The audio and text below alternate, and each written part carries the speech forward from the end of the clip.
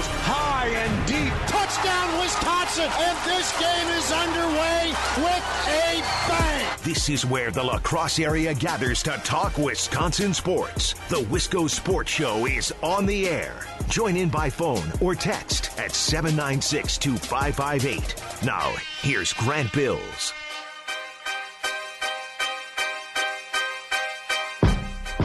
So because of coronavirus, the door has been wide open the last couple of weeks on the show to basically talk about whatever. And we have talked about whatever. We've talked about baseball and basketball and the NFL, sure, but we've also talked about a global pandemic. I don't know if we ever talked about Tiger King on this show. Probably. We've talked about the protests and what's currently going on in our country. We've talked about the president.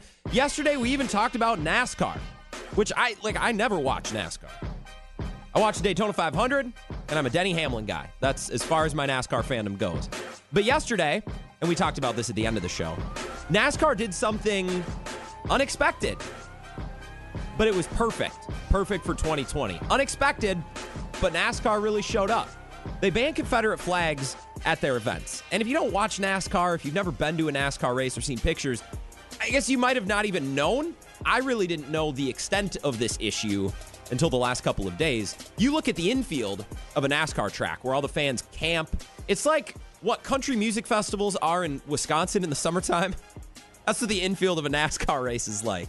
Everybody's got their campers, got their coolers, and Confederate flags flying everywhere. Yesterday, NASCAR said no more. This is their statement. The presence of the Confederate flag at NASCAR events runs contrary to our environment and commitment to providing a welcoming and inclusive environment for all fans, competitors, and our industry. Bringing people together around a love for racing and the community that it creates is what makes our fans and sport special. The display of the Confederate flag will be prohibited from all NASCAR events and properties.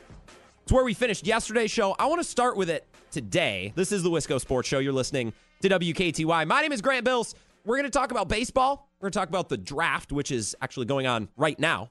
Major League Baseball draft. Mostly I want to talk about what the Brewers did last night in the first round. And to help out, we're going to talk to Adam McCalvy, the beat reporter for the Brewers, Brewers.com and MLB.com. We're going to talk to him at 5:30. We're going to talk a lot of baseball today. We're also going to talk Packers, including one position group that we haven't really talked about. Jerry Gray, the new defensive backs coach for the Packers, just met with the media about an hour ago, virtually met with the media. And I want to share with you a couple of things he had to say and a couple of thoughts I have on the secondary. I'm really excited for the Packers secondary. It's a group we haven't talked about much, so I want to get to that. But I want to start with NASCAR. NASCAR put out that statement yesterday, said, hey, we're done with Confederate flags. They're not welcome at our races. Do not display them. Do not fly them. I don't know how they plan to enforce this. But just putting out a statement, an official statement, was not something that I expected from NASCAR. And yesterday, I spent about 10 minutes reading replies to the tweet that NASCAR put out. So it was June 10th. They put the tweet out yesterday. It has 183,000 likes, about 30,000 retweets, and about 11,000 responses, which is a ton. So many replies. So I paged through them, and I saw all kinds of humanity and all kinds of opinions. I saved a couple interesting ones. One says this, and they allow the protests during the national anthem. To the son of a veteran, the father of a veteran, and a veteran, NASCAR has gone too far. That was one that I thought was interesting. Another one says, good luck with that. I'll be bringing mine to every race. Hashtag NASCAR. And then the final one I saved said, I've always watched NASCAR and grew up on racetracks. I have to take a stand here. Being politically correct is not always the best stand to take. Some of these choices are doing away with the history of our country from its roots just because someone complains. Really? Not everyone down with the removal of the Confederate flag. Now, based on these people's Twitter names and their pictures and their bios, most of them are from the South, from Tennessee. One's name is Tennessee Patriot. He's still bringing it. This is his bio. American, Southern, and most importantly, Christian, aspiring entrepreneur and defender of the truth. Tennessee Patriot. Said, good luck with that. I'm bringing mine anyways. Bringing it anyways. The most interesting part was a NASCAR driver in the Truck Series put out a statement. He said, I'm done. I'm done with NASCAR over this. This is what he said, and you have to bear with me because either this guy can't read and write fluidly, or he just didn't take the time to proofread, or he was hammered, or all of the above. This is what he said. Ray Cicerelli, I think is his name. This is his statement on Facebook, of all places. Well, it's been a fun ride and dream come true, but if this is the direction NASCAR is headed, we will not participate after the 2020 season is over. I don't believe in kneeling during the anthem, nor taking people's right to fly whatever flag they love. I had to change what he said there a little bit because what he wrote makes no sense. I'm assuming that's what he said. He doesn't want to take people's rights away. I could not care less about the Confederate flag and that there are people that do, and it doesn't make them a racist. All you're doing is catering to one group, and I ain't spend the money we are to participate in any political BS. So everything is for sale. I have a headache after trying to read that. But yeah, one of the racers was saying, I'm getting out. A recurring theme that I saw yesterday when NASCAR made this announcement. Well, first of all, we're focusing on the negative here. A lot of people are really happy, really proud, and think NASCAR is taking a step in the right direction. And I don't want to get into the history of the South and Confederate statues and generally Lee. I don't want to get into it. But I'm seeing this argument coming up that makes absolutely no sense. This idea that now sports in the year 2020 are getting too political, and that music is getting too political, and TV is getting too political. Television and movies and music and sports, these used to be our escapes, and in recent years they've gotten political. And it cracks me up, because that couldn't be further from the truth. Politics have always been a part of music and TV and sports and athletics. Always. You don't have to like it. I'm not telling you have to be okay with it. Sometimes I think sports would be better if they just played the games. But I think sports and TV and music play an important role in political discussions in our country. After all, why shouldn't an athlete or a musician or an actor get to have an opinion? I don't think their opinion should mean more than anyone else's opinion, but they have a platform. They have resources to make change. Why not? They should be involved, right? You don't have to like it, but to say that this is new to 2020 is absolutely ridiculous. Let me share with you some examples. I was laughing out loud at my cell phone last week because I follow Tom Morello on Twitter and on Instagram. If you don't know who that is, he played guitar for Rage Against the Machine, Audioslave. Very innovative. He does some wacky stuff on guitar. It's really cool. And he played mostly with Rage Against the Machine. That's how most people know him. And he's getting dragged. People are going at him on Twitter and on Instagram because you're getting too political. Tom, I used to love your music, but now I can't stand your politics. I'm out. I'm no longer a fan. Which is hilarious. Because if you're familiar with the music of Rage Against the Machine, you know that all it is politics. I went to Spotify today, and I went to Rage Against the Machine's page, and I clicked on their second most streamed song. The first is Killing in the Name, but it's really explicit, so I thought, why not use a cleaner example, their second one. Bulls on Parade. It has over 172 million streams. It came out in 1996. It's 24 years old.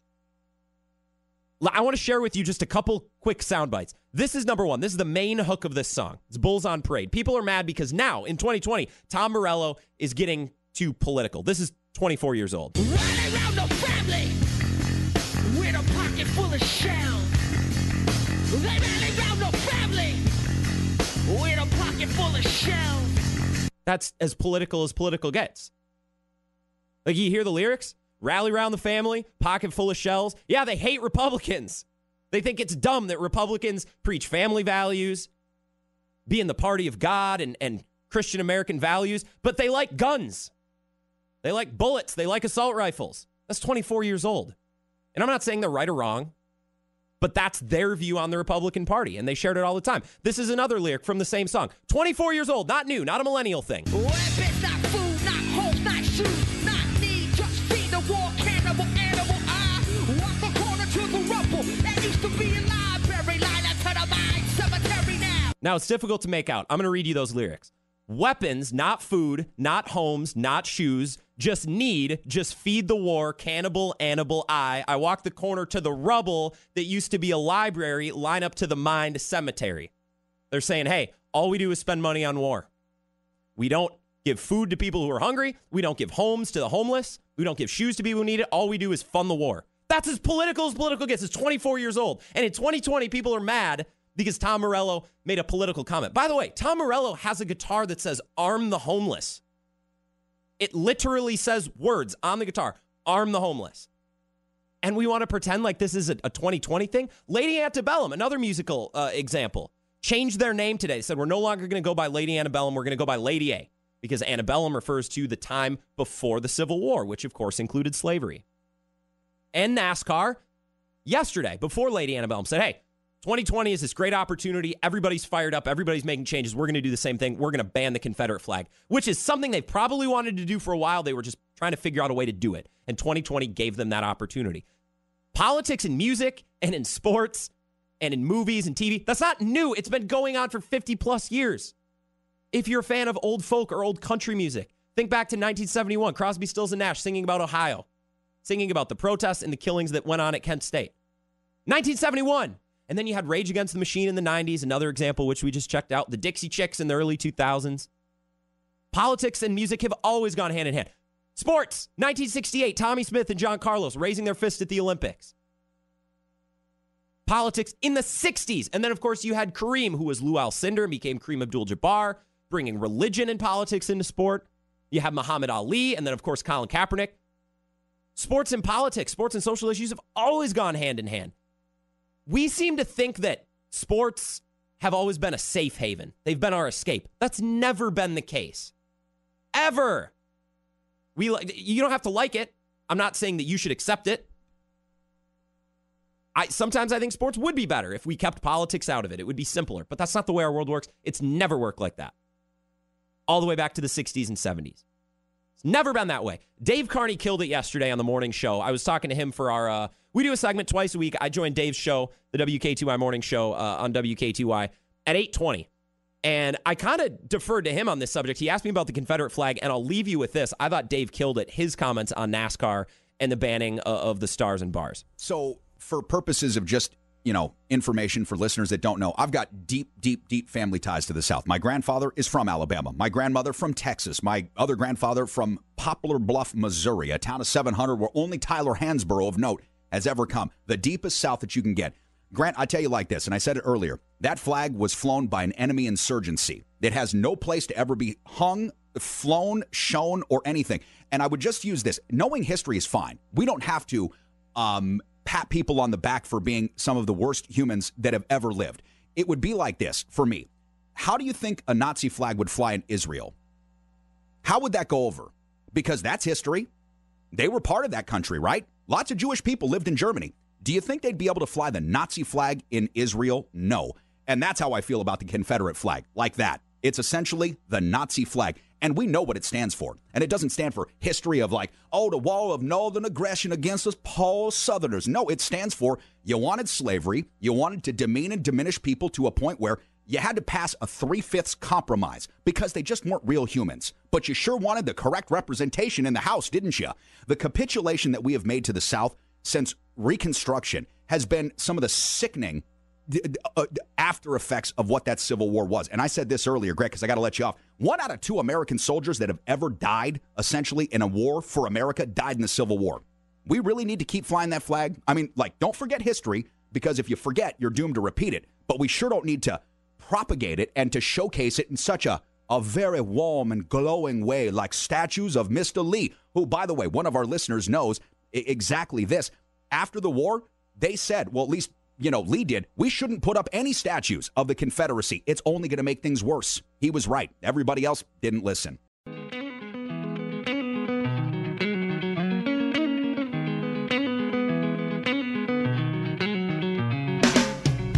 The Wisco Sports Show rolls on. My name is Grant Bills. I am your host. We're going to talk a lot of Brewers baseball today. We're going to be joined by Adam McCalvy, the Brewers.com beat reporter.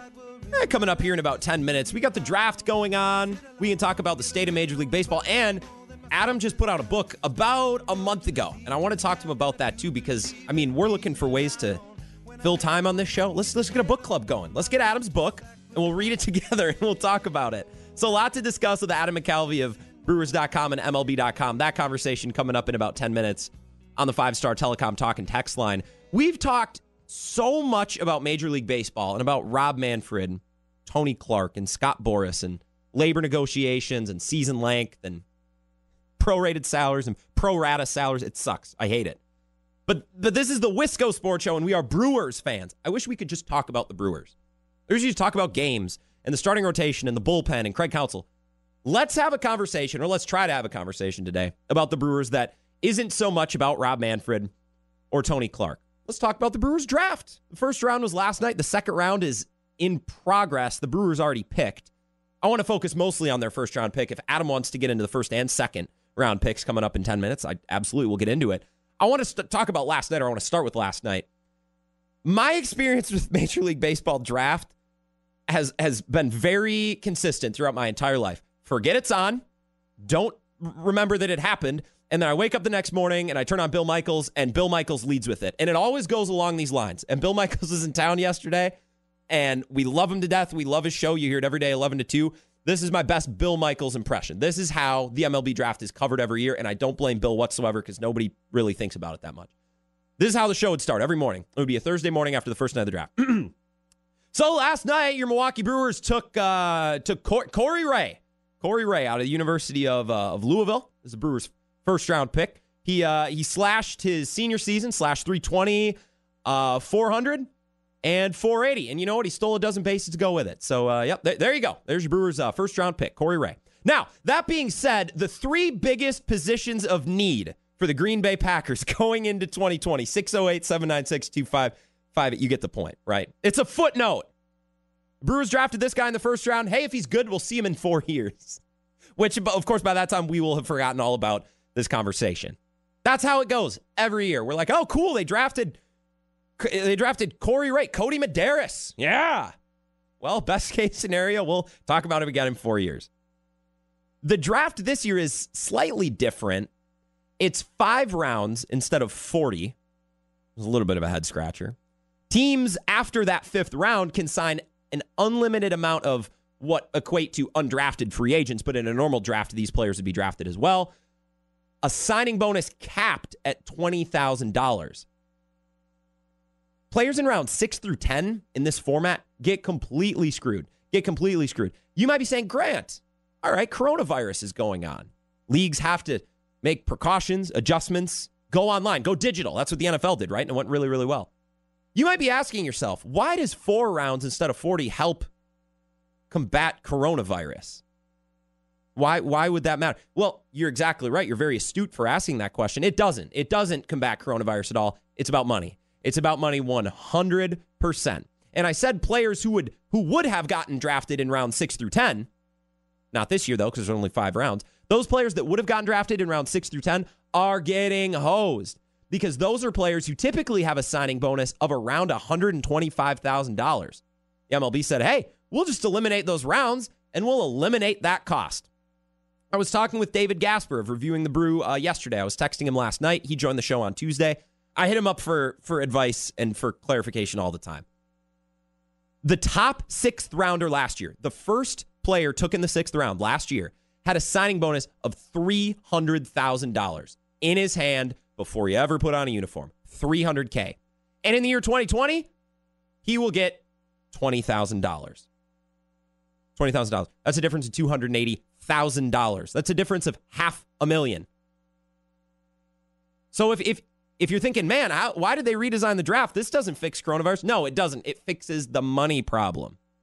Throughout this whole process of the owners going at it with the players, trying to figure out a price and an amount of games to return to play, I've probably been more pro-owner than anybody else. I'm not pro-owner by any stretch, but on the show, I like to recognize both sides.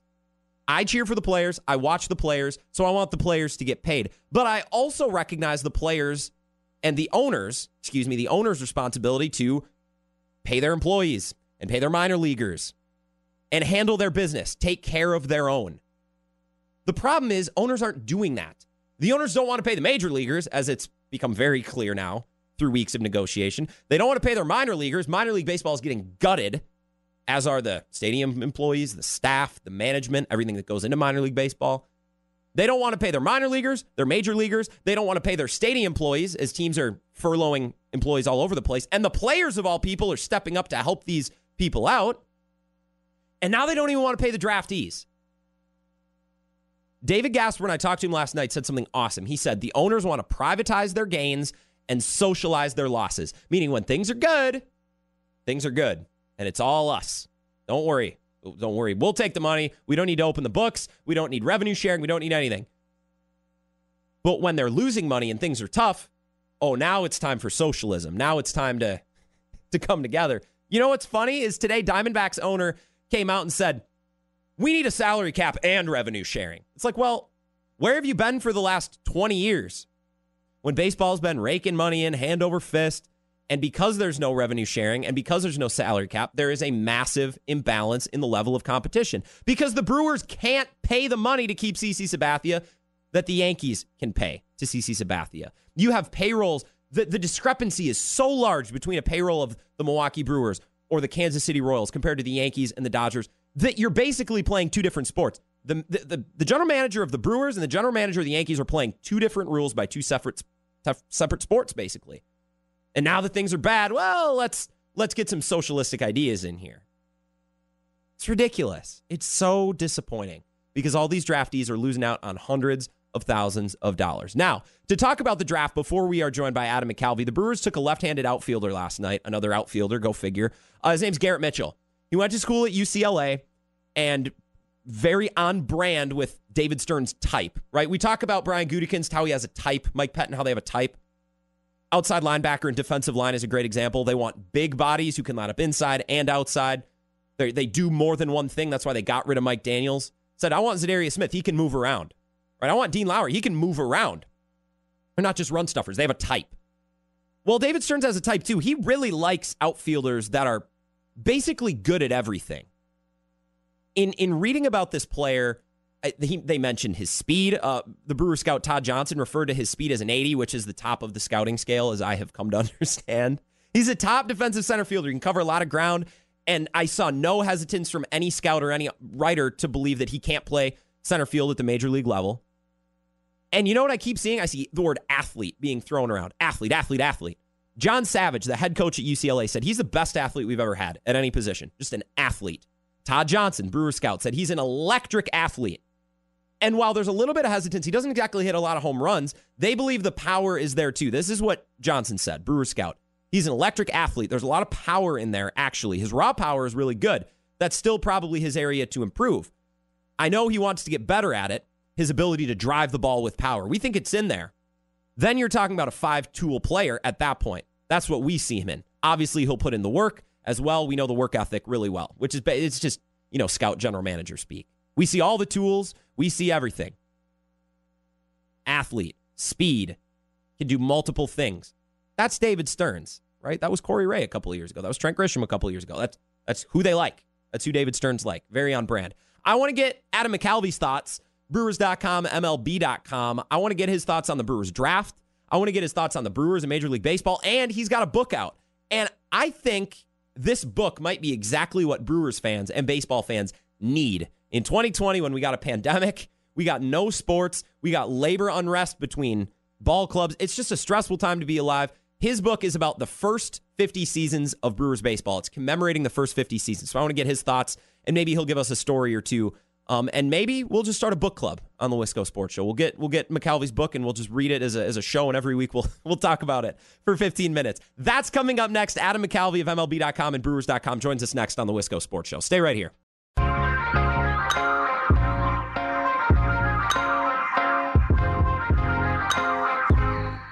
Wisco Sports Show rolls on here on WKTY. My name is Grant Bills. I'm your host. Thanks for tuning in. I really appreciate you hanging out, talking Wisconsin sports. Well, a little bit of a bummer. We were expected to be joined by Adam McCalvy, who covers the team for the team, Brewers.com. That's where you can find his work, and MLB.com as well. But, and this is the problem with having important guests, he's actually on a Zoom call right now with the Brewers draft picks. Freddie Zamora, the second-round pick, the 53rd selection of the draft. The Brewers took a shortstop from the University of Miami. Defensive beast, we'll see about the bat. You're right, stop me if you've heard that before. Right, Orlando Arcia, Alcides Escobar. Defensive shortstop. Got to keep him in the system. Got to keep the system full. So that's the Brewers' second-round pick.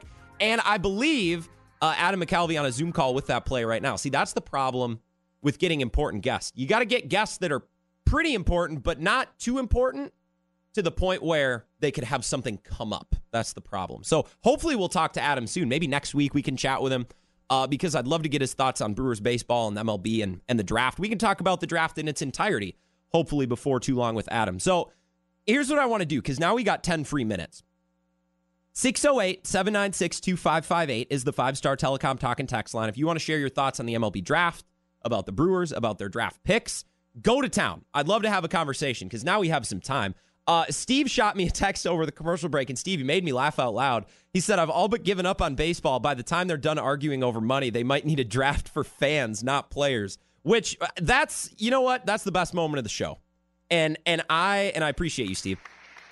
I quoted Rage Against the Machine in the first segment if you missed it. Like, this has been an A-plus show so far. I think, Steve, I think that comment takes the cake. So instead of talking to Adam McCalvy, maybe I'll let you know what I was going to ask Adam, and I can work on my interviewing skills. You can tell me how I'm doing. Because I did have a couple questions I wanted to ask him. I have them specifically written out, which normally I don't do. But when I have a guest for the first time, and Adam's never joined the show before, I like to prepare a little bit more, have my ducks in a row, just so it's not boring, just so it doesn't seem like I'm unprepared. So here, this is what I was going to ask him. You can tell me, you can rate me on how I'm doing as an interviewer, even without a guest. So this is how I was going to start. So, Adam, I barely touched the draft last night. I saw the news this morning, read your article, and read up on the Brewers' first-round pick. This seems like a David Stearns pick, right? Pretty good at everything, very athletic. Is that an oversimplification, Adam, or do I have everything right? How was that? Was that pretty good? I didn't stutter. I had a very concise, clear end to my question. That's important because you don't want a guest to wonder if he's supposed to go because we're on the phone, right? You can't look the dude in the eye. So I think that was good. Adam, did I oversimplify that? There, he knows when to go.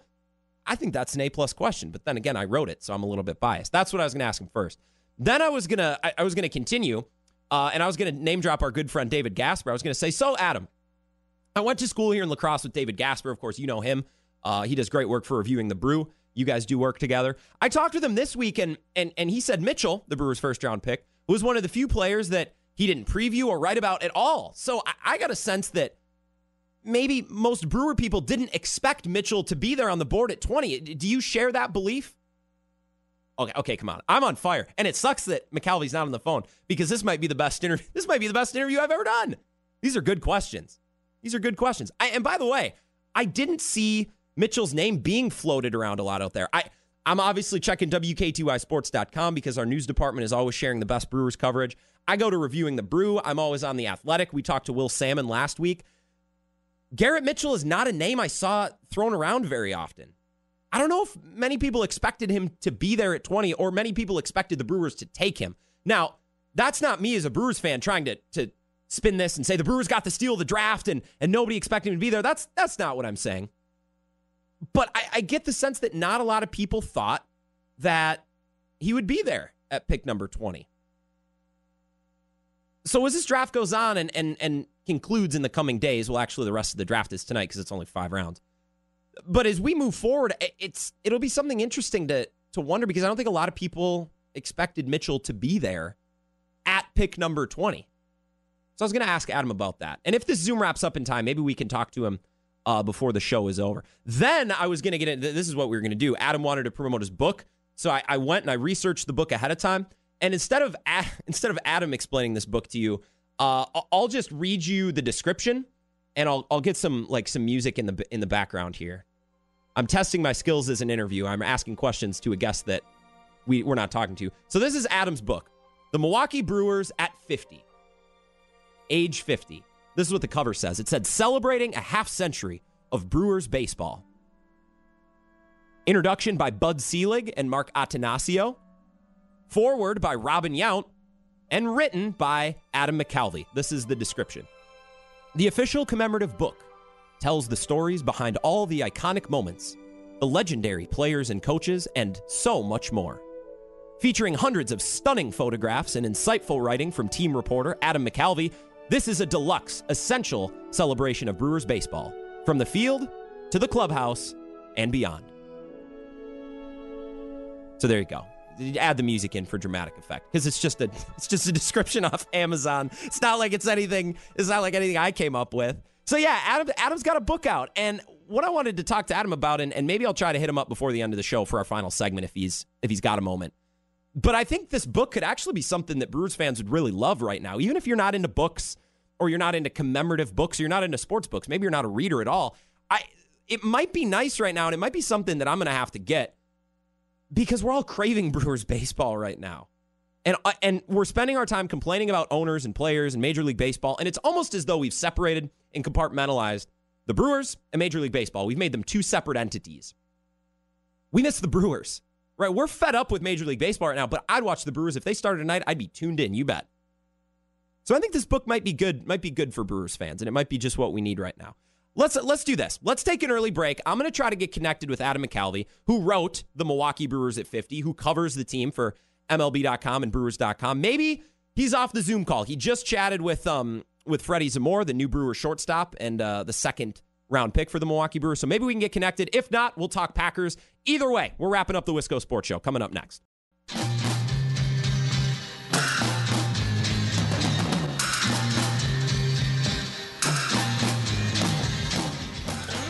Final segment of the Wisco Sports Show here on WKTY. My name is Grant Bills. Really, really quickly, I forgot. I got to remind you, go to our website, WKTYsports.com.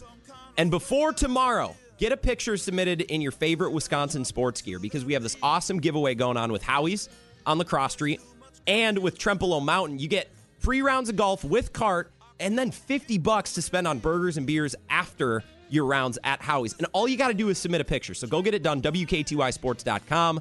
I want to remind you because Dave's picking a winner tomorrow morning, and we'll pick one more winner next week. So get entered. It's a great prize, and it's so easy. Just snap a pic and get it submitted. Now, without further ado, Adam McCalvy now joining us on the 5-Star Telecom Talk and Text line. Adam, I've heard you once or twice on the Bill Michaels Show and on other stations as well. You write for Brewers.com and MLB.com. And while you were Zooming with the newest member of the Brewers, I actually shared with my listeners the questions I was going to ask you. So I already did a dry run-through of these questions, so they should be good. Let's start with a first-round pick from last night. It kind of seems like every other David Stearns outfielder that's been taken, kind of good at everything, very athlete. That's the word I keep seeing. Is that an oversimplification? Like, what's behind the pick of Garrett Mitchell? Yeah, look, I mean, this is a very analytically driven team in terms of picking big league players, and that extends to the draft. In 2016, they hired Todd Johnson, the scouting director. His background is in Silicon Valley. So they feel like they were well-positioned, not that they ever expected to do a draft that's sort of, the Zoom draft. But the Brewers felt like they had some tools to make good selections, even if the on-the-ground scouting system was shut down. And I think Garrett Mitchell, their first pick out of UCLA, is kind of reflective of that. He's a left-handed hitter, a fantastic athlete, a top-rated runner. Mm-hmm. I mean, you look at the tools on paper, and I mean, this guy is not Christian Yelich, right? But it's like you can see the tools and the list of things that the Brewers liked about Christian Yelich, and perhaps they see some of those same things in this player who has a long way to go to get to where Christian Yelich is. So it's an intriguing pick. Seems like a great makeup kid. He's TikTok famous, so the Brewers social media people like that. Yeah. And he's got, looks like a lot of things going for him. Now the question is, where does he go? They don't have any place to send these players, and they're trying to figure that out right now. Yeah, the draft. I was trying to wrap my mind around the way that the draft was reformatted and all the changes that were made. And I was trying to figure out how cutting down on the rounds combats coronavirus. And then I just kind of realized, it's about money. That's what it's about when you get into the signing bonuses and stuff like that. So that started to make sense. I went to school here in La Crosse with David Gasper, who joined the show on Tuesday, and I hit him up for clarification on stuff all the time. And I brought him up like 4 or 5 times during the show already, so my listeners are probably sick of hearing about him. But I talked to him last night, and his work at Reviewing the Brew, this is one dude they didn't cover. They didn't write about him. One of the few players they didn't preview. I got a sense from David and from a couple other people on Twitter that not a lot of people expected the Brewers to be able to take this guy. I don't know if that means he fell in the draft. I don't know how the MLB draft works compared to NFL or NBA, but the sense I get is not a lot of people expected him to be available for the Brewers. So how did that come to be at pick number 20? Yeah, well, look, Todd Johnson said that it is a player that they would not have been surprised to see him drafted higher. I mean, I would guess if we go back and listen to our conversations after the first rounds that we've had with Todd Johnson, that probably often gets said. They're always thrilled that their guy fell to them at their position. Yep. They're always going to pick a player they like. And look, the baseball draft is so much more difficult to predict than the NBA and NFL draft, just because those players are so much closer to performing in prime time. And in baseball, it's this long process of development. You're talking about players from all over the country at so many different levels. And that makes it very different from those other sports as well. You're talking about everything from, I think of Mark Rogers always, a high school kid from Maine drafted by the Brewers in the first round, to Ryan Braun, an infielder at a big-time program at Miami.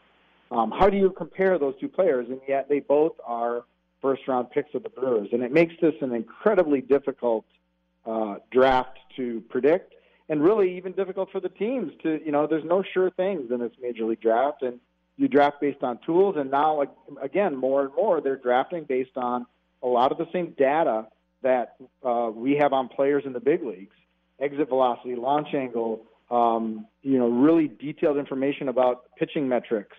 They have all this information now on all these players, and not just from Pac-12 schools or big-time programs. We're talking about even in the high school ranks, they're getting some of this data. And all of that is going into the systems that teams develop to try to add a little more science to the art of drafting. It's always going to be something of an art, but I think they're trying to make it more data-driven. And the Brewers, again, believe that they are one of the teams at the forefront of that. Yeah, well, the baseball draft is difficult to wrap your mind around, like basketball or the NFL. Now, we watch those players in college. Baseball is a little bit more difficult, but, just to prepare to talk about the Major League Draft, I got to read a ton, where I can go about it more casually with basketball and football. And obviously some of your work at Brewers.com and for MLB.com have really helped with that. Adam McCalvey joining us now on the 5-Star Telecom Talking Text line. Adam, let's talk about your book. I think so many of my listeners want to talk about the Brewers, and they want to be done talking about the MLB. We've been talking about Manfred and Tony Clark and Scott Boras. We want to talk about Craig Counsell and Yelich and Corey Knebel coming back. I think your book that came out in May about the first 50 seasons of the Milwaukee Brewers, I think it could actually be just what we're needing right now. I think the timing of this book might be perfect. Do you have any fascinating stories or conversations you had that maybe you didn't expect when you were putting this book together? Well, look, there's a lot of favorite moments in putting it together. And what I would say in the big picture, first of all, is we haven't had any live sports to watch. So all of us have kind of been relying in some ways on the history of these games that we love to get us through right now. So I keep catching myself saying anything is the good part about this, because there's no good part about this. Mm-hmm. People are in, bad financial straits. People are, in some cases, losing loved ones. This is all terrible. But, it is a time for sports fans to sort of look back, and for the Brewers, it happens to coincide with, April 1st, 1970, the day that officially they get a telegram from the American League saying that the Seattle Pilots can be sold to Milwaukee and become the Brewers, and the birth of baseball in Milwaukee, the return of baseball to Milwaukee. So I had very many favorite conversations for this. I mean, Robin Yount came by for a couple of hours in spring training a few springs ago, and was, you catch someone in a great mood, in a storytelling mood, and that's where Robin was that day. Just so much stuff that is going to have to be in the next book because it didn't even all fit into this one. And then I would say from a more recent period of time, I was able to go down to Chicago when the Yankees came to town on the day CC Sabathia wasn't pitching, and caught up with CC. And, it's amazing. At that point, it had been 11 years since he had been in Milwaukee, and it's crazy how the time flies. But it was really interesting to look back with him on how he felt such a part of that team and still feels like a part of Milwaukee, even though he was there for just 3 months or whatever it was.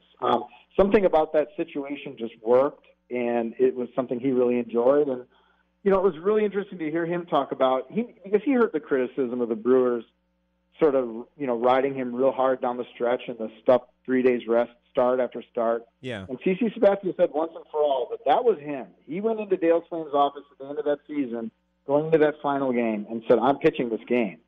And, there was nothing, CC said, that was going to stop him from pitching that game. And his agent was upset, but so be it. So he was going to take the ball for the team. And, of course, everyone knows the outcome. He pitches a complete game, and Ryan Braun hits the homer, and they snap a 26-year postseason drought. That's got to be, if not the best moment in Miller Park history, it's up there. The Nyjer Morgan hit in 2011, some of the other stuff. But that game, that day, was something really special, and to revisit that was really cool. And there's a lot of that stuff in the book.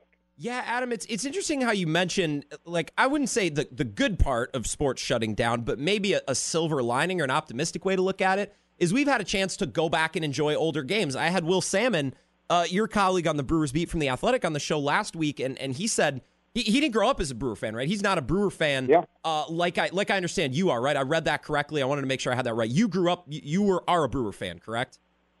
I did, yeah. But, okay. And you kind of get neutered of that when you start covering the team. But, as a kid, I was in the Pepsi fan club and at Nolan Ryan's 300th win and all the other stuff that Brewers fans talk about. Yeah, and Will was talking and saying that this break is an opportunity for him, who grew up, I think he said, in New York and was a college football reporter first. It's given him an opportunity to go back and learn some of this history and watch some of these old games.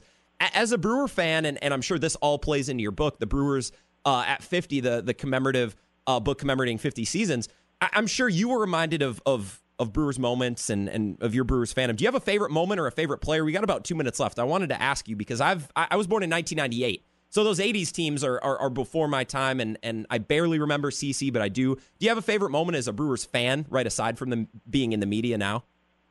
Yeah, my clearest memory as a kid of Brewers baseball is Easter Sunday, 1987. I was born in 1978, so that was right in the wheelhouse of where I was, totally baseball obsessed at 9 years old. Yeah.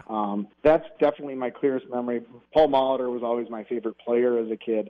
But one thing that struck me as I've watched these games is baseball is a game where you don't have to be Paul Molitor or Ryan Braun or Christian Yelich to be the hero on a given day. Yes. It's a game where the guys at the end of the roster can play as important a role as anybody. And, we get worked up about, that there's not 9 Christian Yeliches in the lineup. This past offseason reminds me of that. There was so much angst about the team they were assembling. And then you watch some of these games, and it's like, it's not all Molitor and Young. It's some of the players that had, workmanlike careers that can get it done. And I thought that was one of the cool things that it was sort of put back in my mind moving forward as we've sort of thought about the history and then thought about the game moving forward. Yeah, well, Orlando Arcia in Game 163 a couple years ago, great example. Hits is a perfect recent example of that. And the ultimate example, of course, for the Brewers is Nigel Morgan, the last player picked up by Doug Melvin at the end of spring training, a total flyer. He kind of has this special magical season. He irritates the St. Louis Cardinals. Probably woke up the Cardinals and helped win them a World Series in a roundabout way. But he gets that hit, and that Nigel Morgan single up the middle is just as big as Cecil Cooper waving a base hit to the grass in left field in 1982. And players on different ends of the spectrum in terms of star power in Brewers franchise history, but they both have similarly huge moments. Yeah, Adam, you know what? I wish we would have wrapped up this interview one question earlier, because I was kind of getting over the idea of not having baseball, at least for a while, and now I miss it again. So, I appreciate the time, and I appreciate you working around that Zoom call. You have a lot of important people to talk to, and I'm glad we fit this in, Adam. I hope we can talk again soon, and I hope we get back to watching Brewers games. I appreciate you, Adam. Yep, I hope people enjoy it. And Grant, if people want to buy the book, for Father's Day, they're doing a sale right now. If you go on the Triumph Books website, you just put in the code BREW30 and you get 30% off, which is a decent deal. And I think they can, at this point, there's plenty of time to get it there for Father's Day. So if anyone wants a little taste of history, there's lots of photos. You don't have to worry about my writing getting in the way. Lots of good photos from all these first 50 seasons. Man, we don't have sports to talk. I'm going to start a book club, and we're going to kill 15 minutes a week reading and going through your book, Adam. Be well, and hope to get you back covering games, Adam. Thank you again. All right, Grant, thanks. You got it. Adam McCalvy, MLBbrewers.com and MLB.com. He made me miss baseball now. That was the one thing I didn't expect. I've gotten over the idea of maybe not having baseball, and you know what? That comment about anybody can step up and be the guy, Orlando Arcia and Nigel Morgan, that is what makes baseball awesome. And Adam, you know what? You're a hell of a salesman. I'm going to have to get your book, and now I miss baseball again. Check out the full podcast of the Wisco Sports Show, WK2iSports.com, and on our mobile app. We'll be back to talk about Packers tomorrow, because there's something I still want to hit we didn't get a chance to get to today. So same time, same place tomorrow. Talk to you then.